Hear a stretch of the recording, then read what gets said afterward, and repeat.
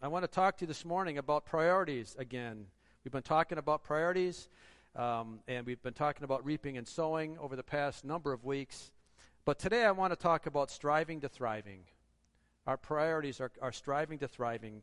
As we've been speaking about reaping and sowing and priorities over the past few weeks, we find that as we place Christ at the center point of our life, we find a really special thing happen. That Christ shows up. He really wants to be in our lives. Just to understand that. He really wants to have you following him, and he has a great plan in store for each one of us as we learn how to place our priorities in the proper places, and as we understand the concept of sowing and reaping and recognizing that God really does have a good plan for you. He loves us unconditionally, and everything that he allows to happen in our life is for our benefit.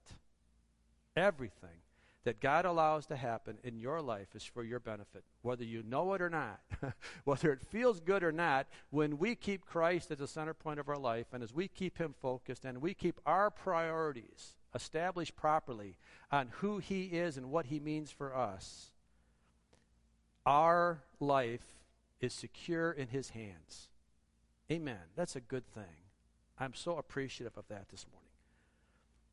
He really does have the best in store for us. And when it comes, if we could understand that, and if we could truly understand that our choices and our priorities make a difference, that it does require a desperateness on our part at times to catch the relationship with the Lord and put it back in place. That seeking God, as we found out in communion this morning, that Jesus fully committed himself to us through his death and resurrection on the cross, that it requires a fully committed lifestyle from us as well, a serious and a desperate heart for him.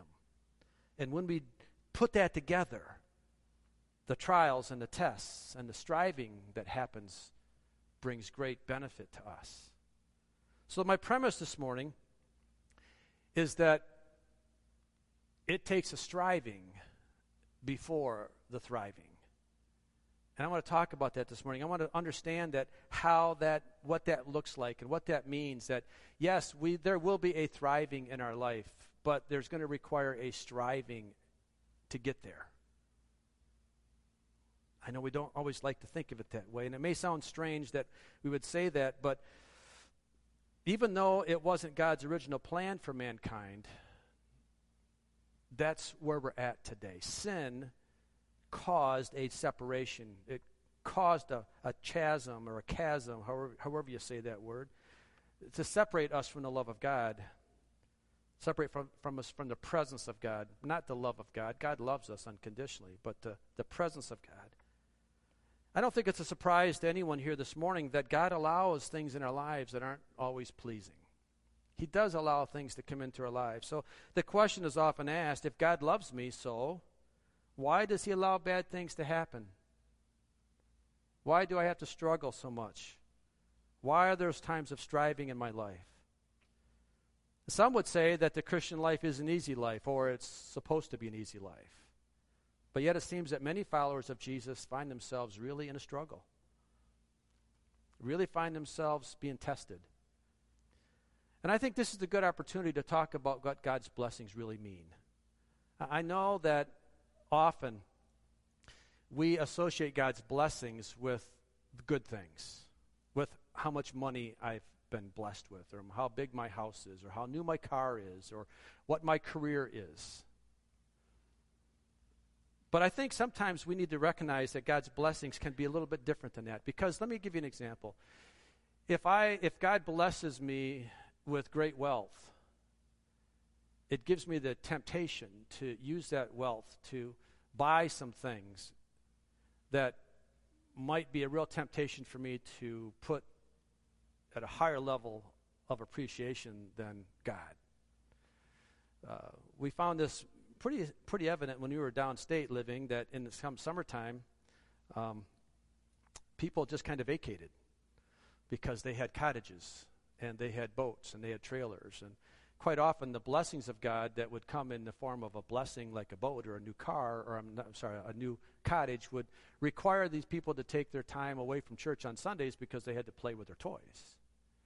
And all of a sudden, the blessing that God gave, because it wasn't managed properly, became a curse to them, because now all of a sudden they spent more time playing with the toys than really appreciating who gave them the toys. And so before long, the blessing turned out something that was hurting them and hurting their family and hurting their church, hurting their community, because they weren't committed as much as they were. So I believe that the real definition of a blessing is anything that turns one's heart to Jesus. And often it's the trial, the test, and the struggle and the striving that does that more than the things that are bought with money. I believe wholly that Jesus wants more of me than more of my things. He wants relationship with you. He really doesn't care too much about my possessions. He wants me, and he wants you. And sometimes he will bring something into our lives that may not appear to be a blessing. It may appear to be a struggle or a striving, because maybe that's the way he gets our attention. Now, if God gives you great wealth and great blessings, I'm not opposed to that. That's awesome. And hopefully that will turn your heart to Jesus. And then the blessing truly is a blessing. Anything that turns your heart to Jesus is a blessing. Sometimes it's money, sometimes it's sickness. Sometimes it's a new house, sometimes it's the loss of the house. It all depends on where your heart's at. The reality is, Jesus wants you more than he wants your things. Well, you can be wealthy and you can be right on fire with the Lord. You can be right step in step with the Lord. There's nothing to do with how much you have or how much you don't have.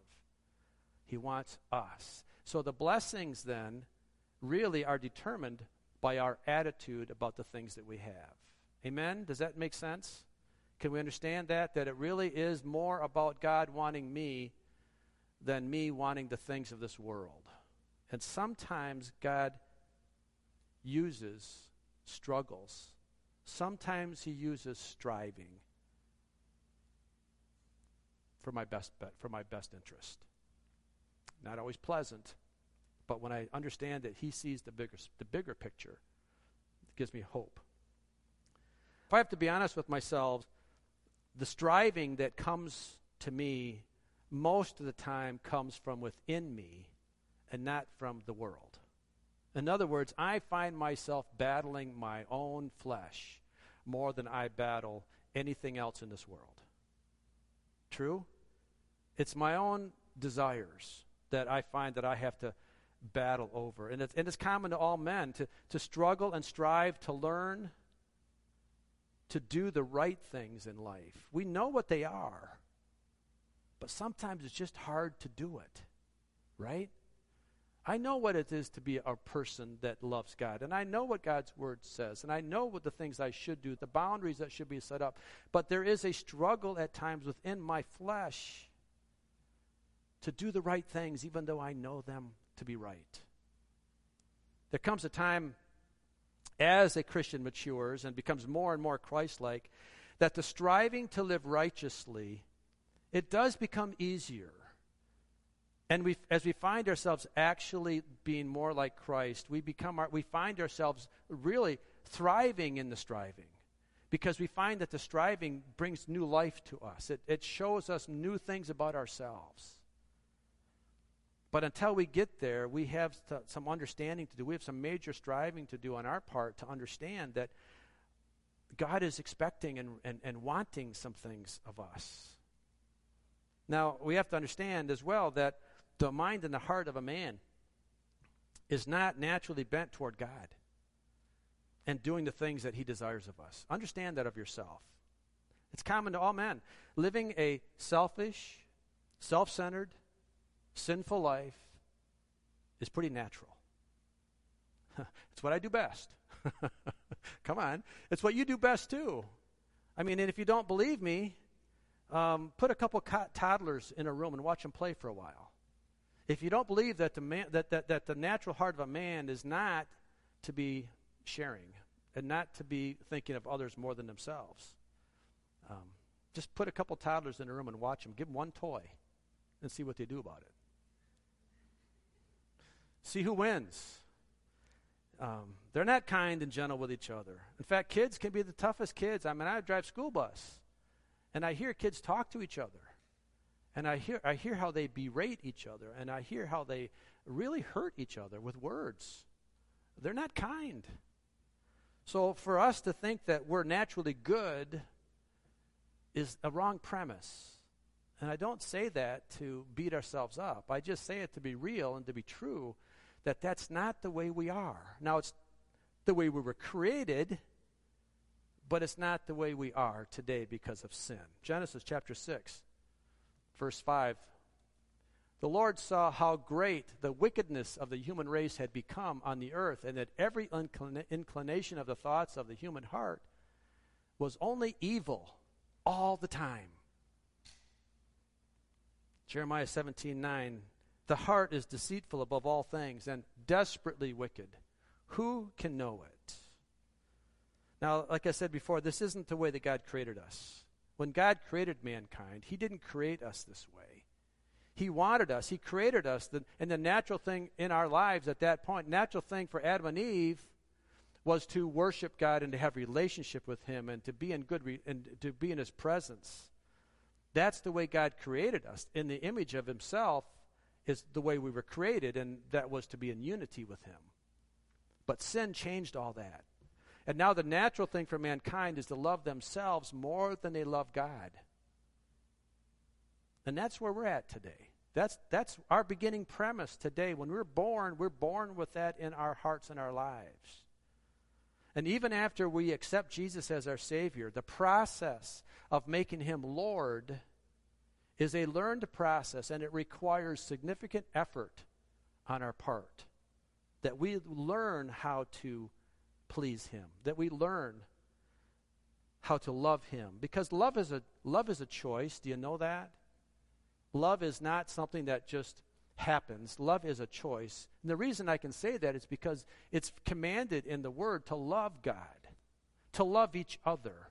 If he's commanding us to do something, we must have the choice not to do something if he commands it. If it was just naturally, if all of a sudden when we got saved, we automatically loved, then he would have no reason to command love.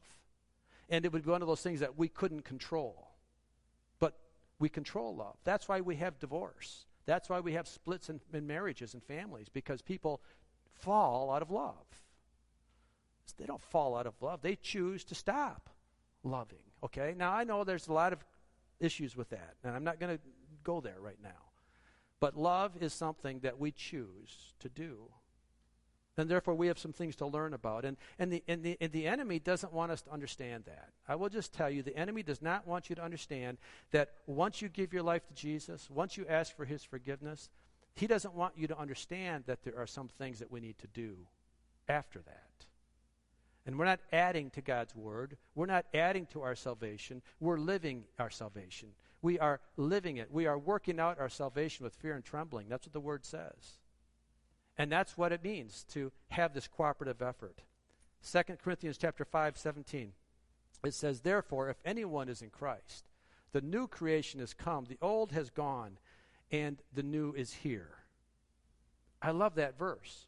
But that doesn't mean, though, that just because I'm a new creation that I'm automatically new in everything in my life. I have to take control of the things in my life. I have some learning to do, and I have some striving to do in my life, even as a new creation. Because I have to maintain that newness of my creation. I mean, think about getting a brand new car. You get a brand new car, you get in it, and you got that new car smell. I love that new car smell, that leather smell. It smells so good. But you know, if you don't take care of that new car, give it a few months, and what's it turn into? A dirty new car. And a new car that's not well maintained doesn't last long. And we have to maintain our new car to maintain a new car look, right? And a new car feel. Well, We have to maintain our relationship with the Lord, not to give it a look and a feel, but to maintain the presence of the Lord with us. And we need to learn how to do that, because even though the sin nature, even though it has been defeated, and we are a new creation, the mind and the will of a man is naturally bent towards evil. And now we have to retrain that. We have to train that to move from that evil side to the godly side, and that takes work. It takes striving. It takes us putting our effort into it. And the enemy doesn't want us to understand that. The enemy doesn't want you to become a Christian, but if you happen to become one, he wants to be right there to help you, or to keep you naive, and to keep you gullible into thinking, well, you can still live the way you lived. You've asked Jesus to forgive you. His grace covers all sin. And by the grace of God, you're saved, and therefore live the way you want to live. He doesn't really want you to know the Bible. And the Bible is very clear that we have to work to maintain relationship, not to earn it. Please understand, I'm not saying we do it to earn it. Grace is sufficient. But now that I have it, I have responsibilities, and that's the partnership that we have, and I hope that makes sense. So this is where our priorities come into play once again. We need to establish new priorities in our life that match up with that new creation that we have, and that will help us to live an overcoming, successful life. You know, when you read God's Word, you find words that are like successful, victorious, overcoming, and other words that would indicate that we've won a battle. The reason that we use these words to describe the Christian life is because there is a battle in our lives, and we are successful in winning the battle. We are overcomers, and we are victorious, and we can live a life above the mundaneness of life. But we have to recognize that when we are in the battle, that we're not fighting it in human terms. We're not using human weapons in this battle, because it's a spiritual battle. 2 Corinthians chapter 10, beginning at verse 3. For though we live in the world, we do not wage war as the world does. The weapons we fight with are not the weapons of the world. On the contrary, they have divine power to demolish strongholds. What's demolish mean? Tear them down. Break through them. We tear down arguments and every pretension that sets itself up against the knowledge of God, and we take captive every thought to make it obedient to Christ. We take captive every thought. There's effort there. That's something that we need to do. And we're going to talk about taking thoughts captive probably next week and what that means. And I know it's not popular to talk about the battles of the Christian life, and I know that we don't like to think about it that way, but that's what we are. It doesn't make any difference what we think, folks. We're in a battle, and you need to know that. You need to know it because it prepares you to win. James chapter 1, verse 12. It says, blessed is the one who perseveres under trial, because having stood the test, that person will receive the crown of life that the Lord has promised to those who love him. And that's the point of the message today, that we are going to strive to thrive. There is a process of striving so that we can thrive in the end, because it's the person that perseveres under the trial, that when we persevere, when we stand strong to the end, not by our own character, not by our own bootstraps, but by the power of the Holy Spirit, when we live strong that way, we will receive the crown of life that is promised to all those who love him. We need to recognize that when we learn any new skill or behavior, there is an element of striving and struggling as we're learning the new skill set, no matter what it is. I mean, think about the things that you've developed in your life. How hard did you have to work at them in the natural to do this? I mean, I think about when I was a kid growing up, trying to be an athlete. Zach, you may be a good example. Learning how to shoot a basketball, okay? Learning how to throw a football. Learning how to hit a good golf shot. Learning how to solve a math equation. Learning how to play an instrument. I don't care what it is. Whatever new skill that you develop, it takes an effort on your part and a striving, a diligence, a persistence to master it. Amen? We have to learn the proper technique, and then we have to practice and strive to get the muscle memory, so to speak. And this new activity, then, as we do that, it eventually becomes a natural feel for us, and we can go out and then do things with a skill set that was developed and learned. So it doesn't make any difference what it is. The process must be followed to learn any new skill or behavior, and it requires a struggle, and it requires a striving to unlearn sometimes bad habits and to learn the right way. We encourage our children and others that follow us to keep working at it no matter how difficult it is. There is a striving. Striving is a natural part of life. It's a normal part of learning. Because when I learn through my own mistakes, that learning becomes a little bit more personal. Now, I wish I didn't have to learn through my own mistakes. I wish I could have taken the advice of my dad and some other older men from my life, and I wouldn't have repeated those stupid things that I did. But I have, and now I've learned, and hopefully I can share the experiences with the younger generations, and that's why mentoring really is important. Older men, younger men, it's important that we share our life stories because we can learn from each other.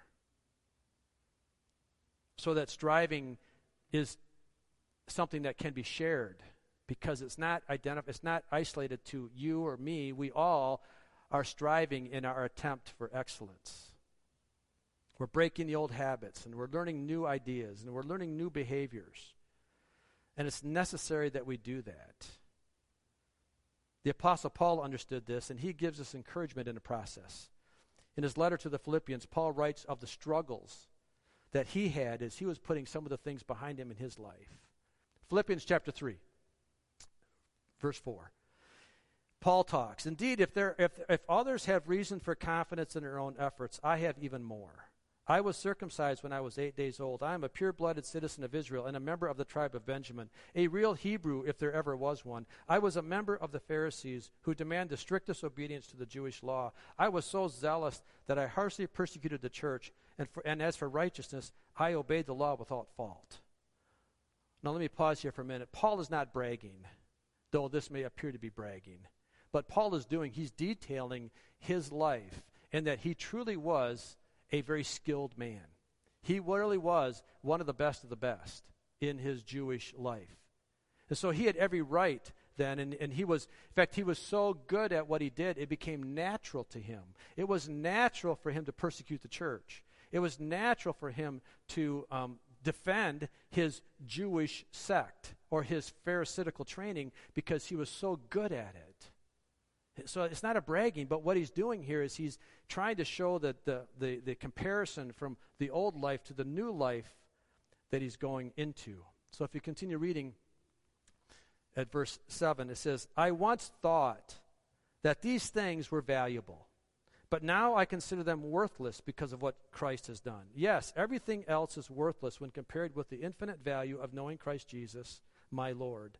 For his sake I have discarded everything else, counting it all as garbage, so that I could gain Christ and become one with him. I no longer count on my own righteousness through obeying the law. Rather, I become righteous through faith in Christ. For God's way of making us right with himself depends on faith. I want to know Christ and experience the mighty power that raised him from the dead. I want to suffer with him, sharing in his death, so that one way or another I will experience the resurrection from the dead. Can you just feel the passion in Paul's life here? Here he was once a Pharisee of the Pharisees, a Jewish man trained to be the best of the best. But now that he's seen Jesus, he had that revelation with Jesus on the road to Damascus, and all of a sudden everything's changed. He sees now all that upbringing as garbage because it was all in himself. And now he sees the call of Jesus to be so much more important and more significant. And now you see the passion in him and that he's striving to want to change. And he's taking pleasure in his desire to change. What he's saying is that prior to his conversion, he thought his life achievements were impressive to God. He thought God was pleased with him. He thought he was impressed with his knowledge and his ability. But after seeing the truth and really knowing Jesus for who he is, that life-changing experience on the road to Damascus changed everything for Paul, so that everything prior to this time was garbage and rubbish in comparison. Paul goes on to say what we need to hear as well. Verse 12. Let's go on. He says, "Now, not that I have already obtained all this, or have already arrived at my goal, but I press on to take hold of that for which Christ Jesus took hold of me. Brothers and sisters, I do not consider myself yet to have taken hold of it. But one thing I do, forgetting what is behind and straining toward what is ahead, I press on toward the goal to win the prize for which God has called me heavenward in Christ Jesus." This is where we see Paul exchanging his life of working in a natural part of his skill set, what did he learned as a Pharisee, now that he has to strive and struggle to achieve that which God has called him into. He doesn't say that the Christian life is easy now. Now that I've got the truth of God and the Jesus in my life, it's not easy. No, I press on. I struggle to attain the goal that Christ has for me. There is more to the living now than there was in the past. I know you know people, and I know people that are worldly people, and their life can be rather stress-free. And it can be relatively easy, at least what it appears to be. When I compare my life of struggle sometimes to their life, I wonder, is it worth it? Am I doing the right thing? Why do I struggle? Why do I press on? Why do I press in the way Paul's talking about here, to press on toward the goal to win the prize, when it doesn't look like I have to? When it looks like everybody else is not struggling, why am I struggling? See, Paul recognizes that there's a lot yet that he has to do to arrive at the goal of winning the prize.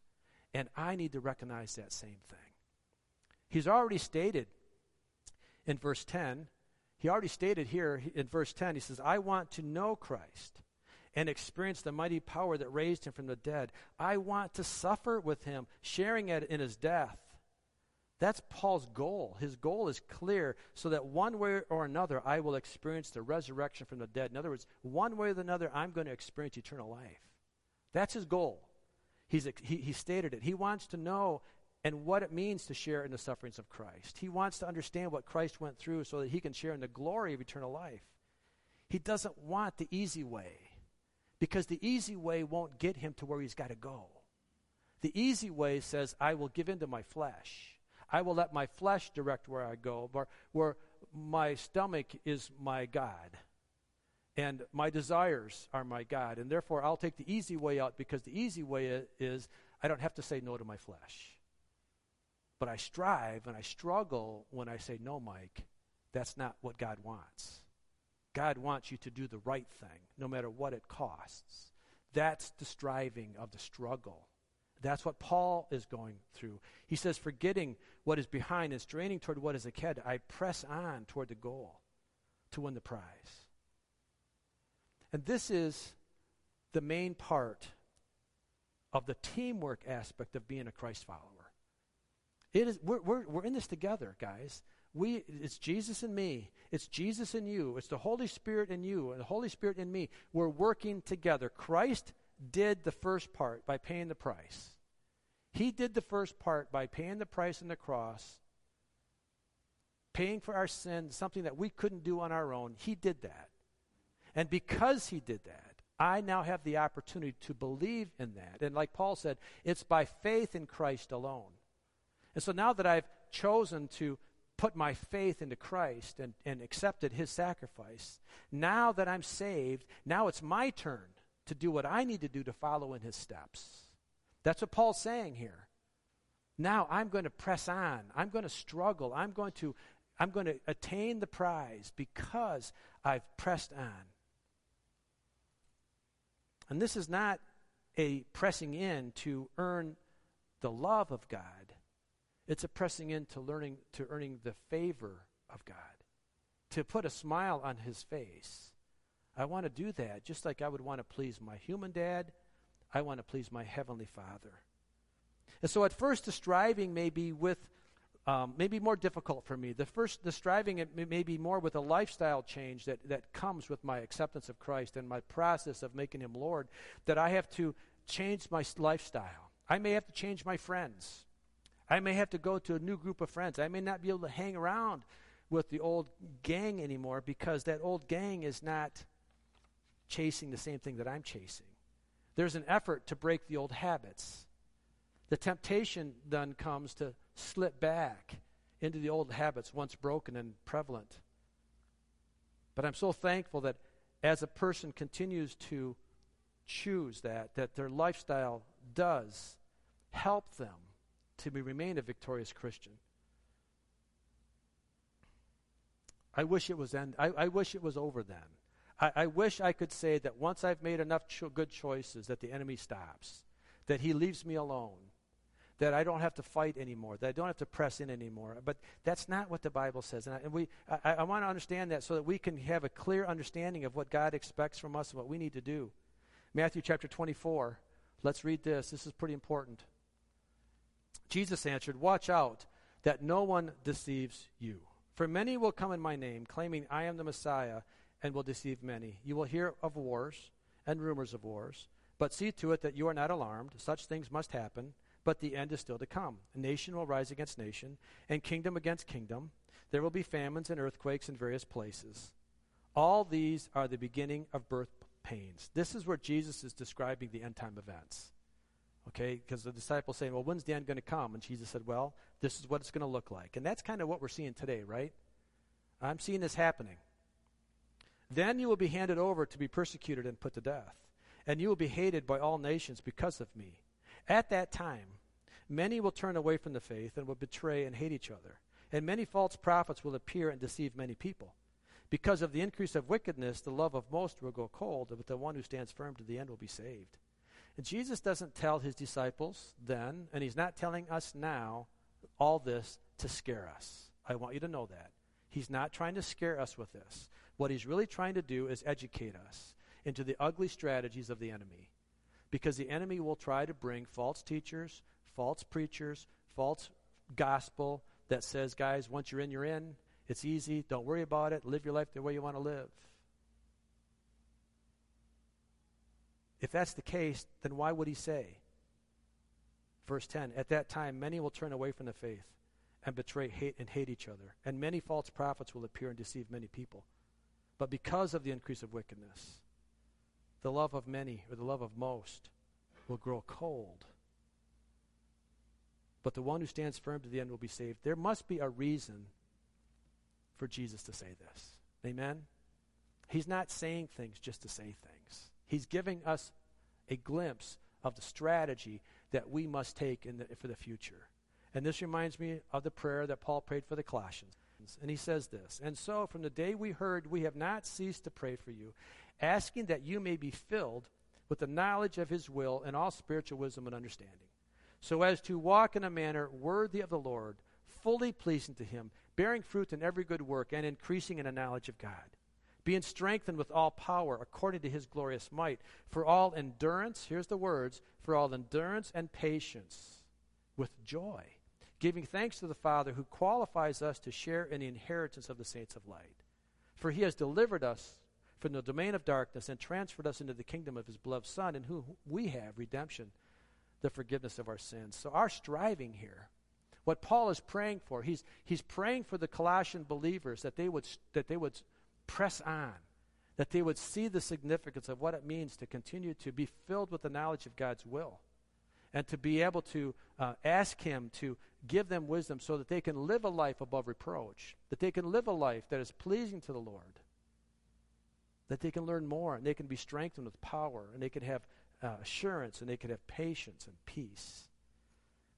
Our striving turns into thriving as we win the battle against the enemy, where we can be successful in the midst of everything the enemy would throw at us. We can be successful in thriving in the area of our striving as we press into Jesus, as we continue to seek the power of the Holy Spirit, and then as we allow God to work the way he wants to work in our life, because God has a plan, and his plan is for our good. And as we measure things the way God measures things, not the way man measures things, Don't get discouraged by the things that may not be happening in your life that would appear to be a blessing when God is doing something else over here that truly is a blessing if it's giving you a closer relationship with the Lord.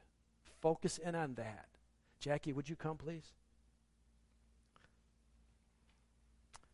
So this morning, I want to be very truthful with people. And living the Christian life is the best life to live. There's no question about it. I wouldn't trade it for anything. But it comes with its share of striving. As I continue to press in, as I properly place my priorities according to God's standards. So I don't want to be fooled into thinking that once I become a Christian, that life is going to be rosy. And I don't want you to think that either.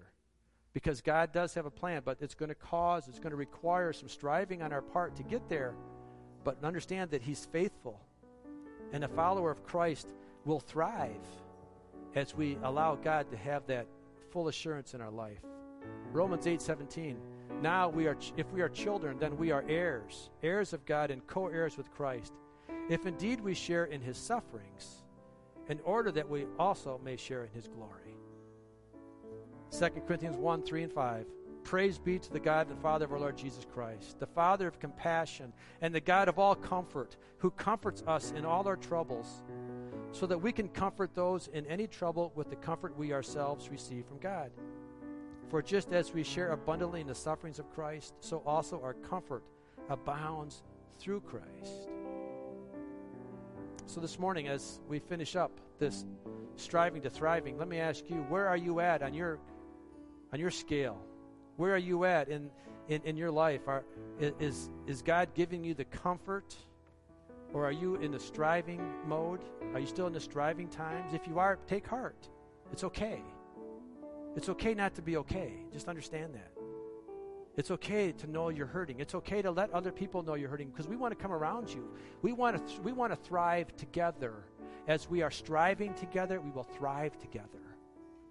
The enemy would want to separate and want to keep you all isolated and alone. But Jesus says, no, come unto me.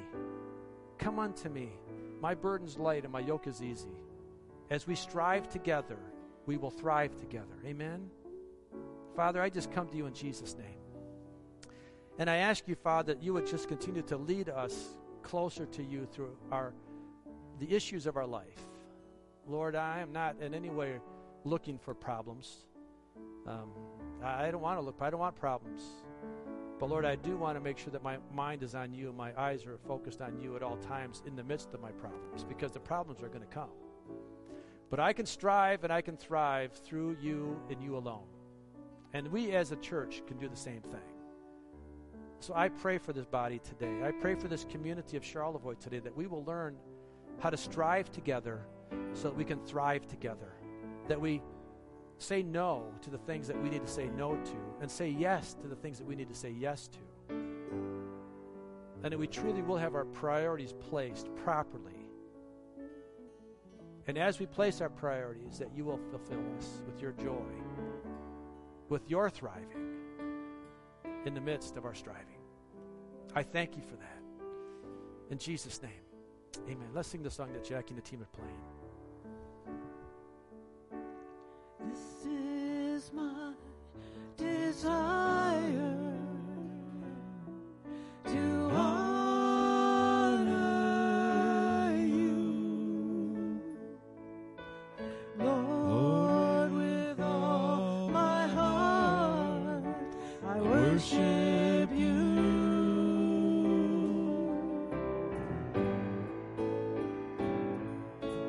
All I have within me, I give you praise. All that I adore is in you.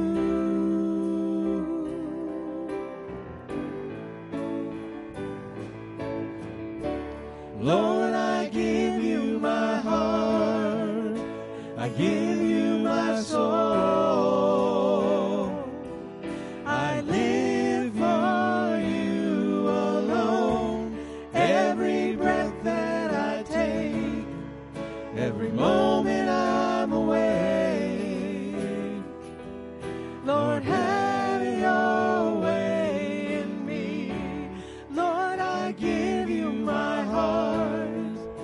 I give you my soul. I live for you alone. Every breath that I take, every moment I'm awake, Lord, have your way in me.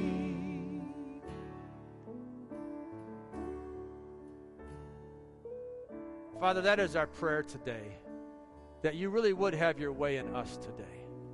Lord, help us to get out of the way, and help us to allow you to do the work in our hearts and lives, and help us to strive with joy. Help us to thrive with great happiness and great hope for what you have in store for us, because we do know that you have the best plan for our lives. No matter what things may come in the future for us, we know that as we love you and as we are focused in on you and as our priorities are placed in you, that we know that you will guide us and keep us in this life so that we can thrive in it, not just survive. And I pray that in a way, God, that gives you glory and honor. I pray, God, is in it in a way that the way that you measure it, not the way the world measures it. That we would be confident and contented in your goodness. And I pray blessing on us this morning as we go to our homes and as we go to our places of work this week, that we would continue to strive and thrive, Lord, that we'd work together, that we would be a unit. And I pray your blessing in Jesus' name. Amen. Be blessed today.